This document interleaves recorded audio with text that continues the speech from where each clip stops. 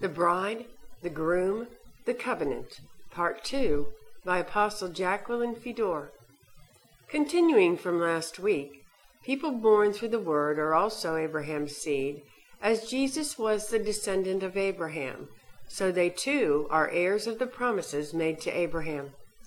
The covenant of Christ, therefore, entitles God's children to the Abrahamic covenant as well.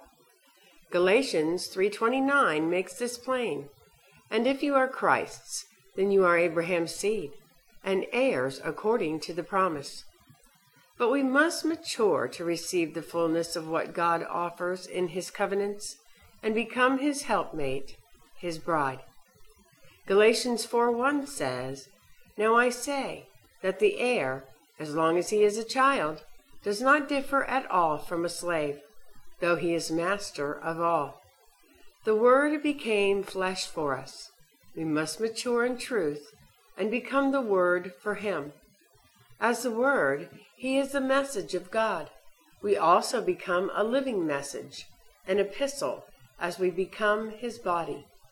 2 Corinthians 3:3 states, Clearly, you are an epistle of Christ, ministered by us, written not with ink, but by the Spirit of the living God, not on tablets of stone, but on tablets of flesh, that is, of the heart.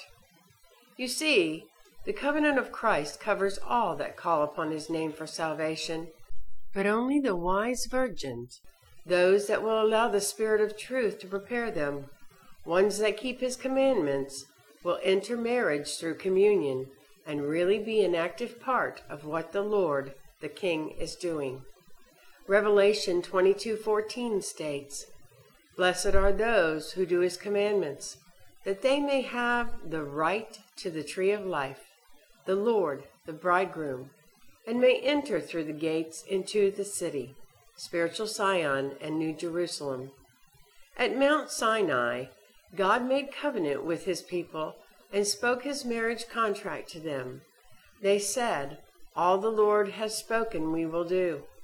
But they didn't. They broke his ketubah, his law and vows. They broke the covenant. Are we ready today as the Lord beckons his bride to come? Can we really be one with him, take communion with him, sing with him, be physically his body, and spiritually his bride? Let me explain. To be a part of the Word, we must, as discussed last week, be baptized in his name, leave the house of Adam to be one flesh with Christ, and allow his Spirit to fill us. So we must love truth. He is truth. We must be in love with our husband. Daniel was told to shut up knowledge until the end. 7 seals were put on a scroll John was shown, to be opened only by a worthy one, and not until the end. It is the contents of these documents concerning the Lord and his church, his bride, his body, that is being released by the Lord to those that love the Word, love truth, as yesterday ends and the new day dawns. We can no longer have one foot in the world and one foot in God's family. It is time to make up our minds. We must make the choice for the tree of life or be satisfied with the tree of good and evil. We must choose kingdom life or be content with this world.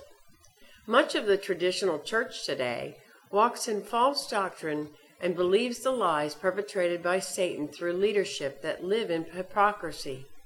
These poor, unsuspecting people are not even aware of the choice, the covenants, or know much about the bride or groom.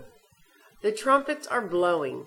God is warning his people, exposing false doctrines, offering a place in the kingdom, putting forth a message from the tree of life for the world to choose. The covenants stand. They are there for those that will obey the laws on their heart. Jesus says, If you love me, you will keep my commandments. In other words, be a faithful wife, unlike old Israel that broke his marriage contract. The church glorious, the church triumphant, must enter the covenant through communion by first taking proper steps to be married. No spot of purposeful sin, no wrinkle of division with the family she is part of. She must be dressed properly in robes of righteousness, garments of praise, covered in light, and be ready for change from the ways of the Adamic race of mankind to the ways of God, to be one with Him. We cannot enter the covenant lightly or unworthily, as did God's people before at Sinai. Again, remember the covenant stands to cover all for salvation. It is Christ's covenant with man that saves us. It is not our righteousness, but His blood that grants His children eternal life, and we take communion in remembrance of this. But for us to become flesh of His flesh, bone of His bone, requires sacrificial choices on our part. Being His wife is open to all, but not all will be accepted, as they will not undergo the preparation. Our hearts must be circumcised from all pertaining to Satan and his world or kingdom. There will be those that will try to enter His chambers too soon, taking communion as His bride without fully understanding the requirements, not maturing in the knowledge that it takes to become the Lord's body. They do not comprehend what all was actually done for the church by the resurrection of Christ from the grave, much less know what is required of the bride.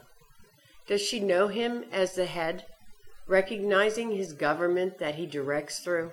Does she see the Christ in others to discern the body? Does she love truth, eat all of it, and become it, to be flesh of His flesh? He is the Word.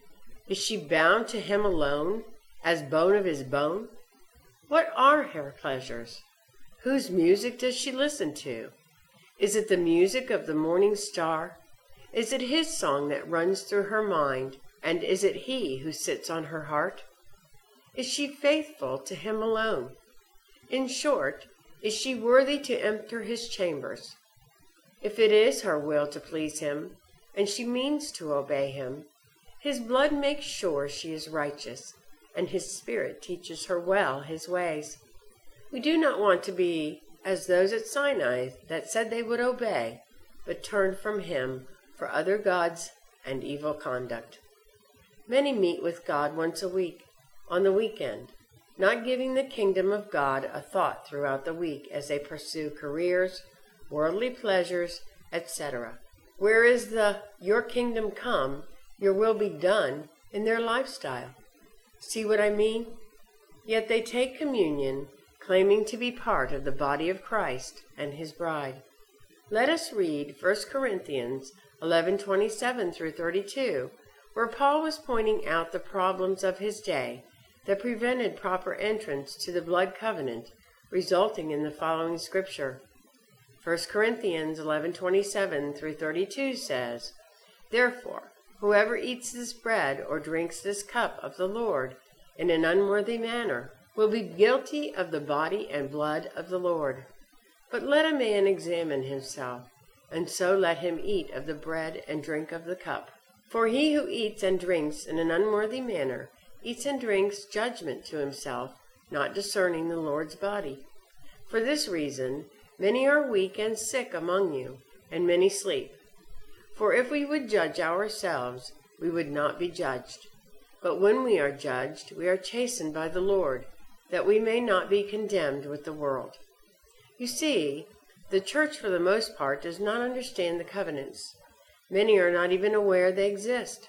God's covenants with His family promise a new earth and man's repossession of it, with a kingdom that will remain forever. The covenants promise restoration of our physical bodies, immortality for the church glorious, a triumphant church. There will be total rest from the enemy in the Lord's kingdom, no sickness or death. All creation will be restored. 1 Corinthians 15:53 through 54 says, "For this corruptible must put on incorruption, and this mortal must put on immortality. So when this corruptible has put on incorruption, and this mortal has put on immortality, then shall be brought to pass the saying that is written, Death is swallowed up in victory." We have the promise of living forever as God's family. 2 Peter 3:13 states, Nevertheless we, according to his promise, look for new heavens and a new earth in which righteousness dwells. He promises the restoration of the earth. Romans 8:21 says, because the creation itself also will be delivered from the bondage of corruption into the glorious liberty of the children of God. All creation will return to its original state. In closing, Jesus is the tree of life, the groom, and the bride, the leaves that will heal the nations. He is the vine. She is the branches that bear good fruit the world can feed upon to be restored, renewed, reshaped in righteousness to enter his kingdom. Living waters of truth flow forth from them, giving birth to all things new. Revelation 22:16-17. I, Jesus, have sent my angel to testify to you these things in the churches. I am the root and the offspring of David, the bright and morning star. And the Spirit and the bride say, come. And let him who hears say, come. And let him who thirsts come. Whoever desires, let him take the water of life freely.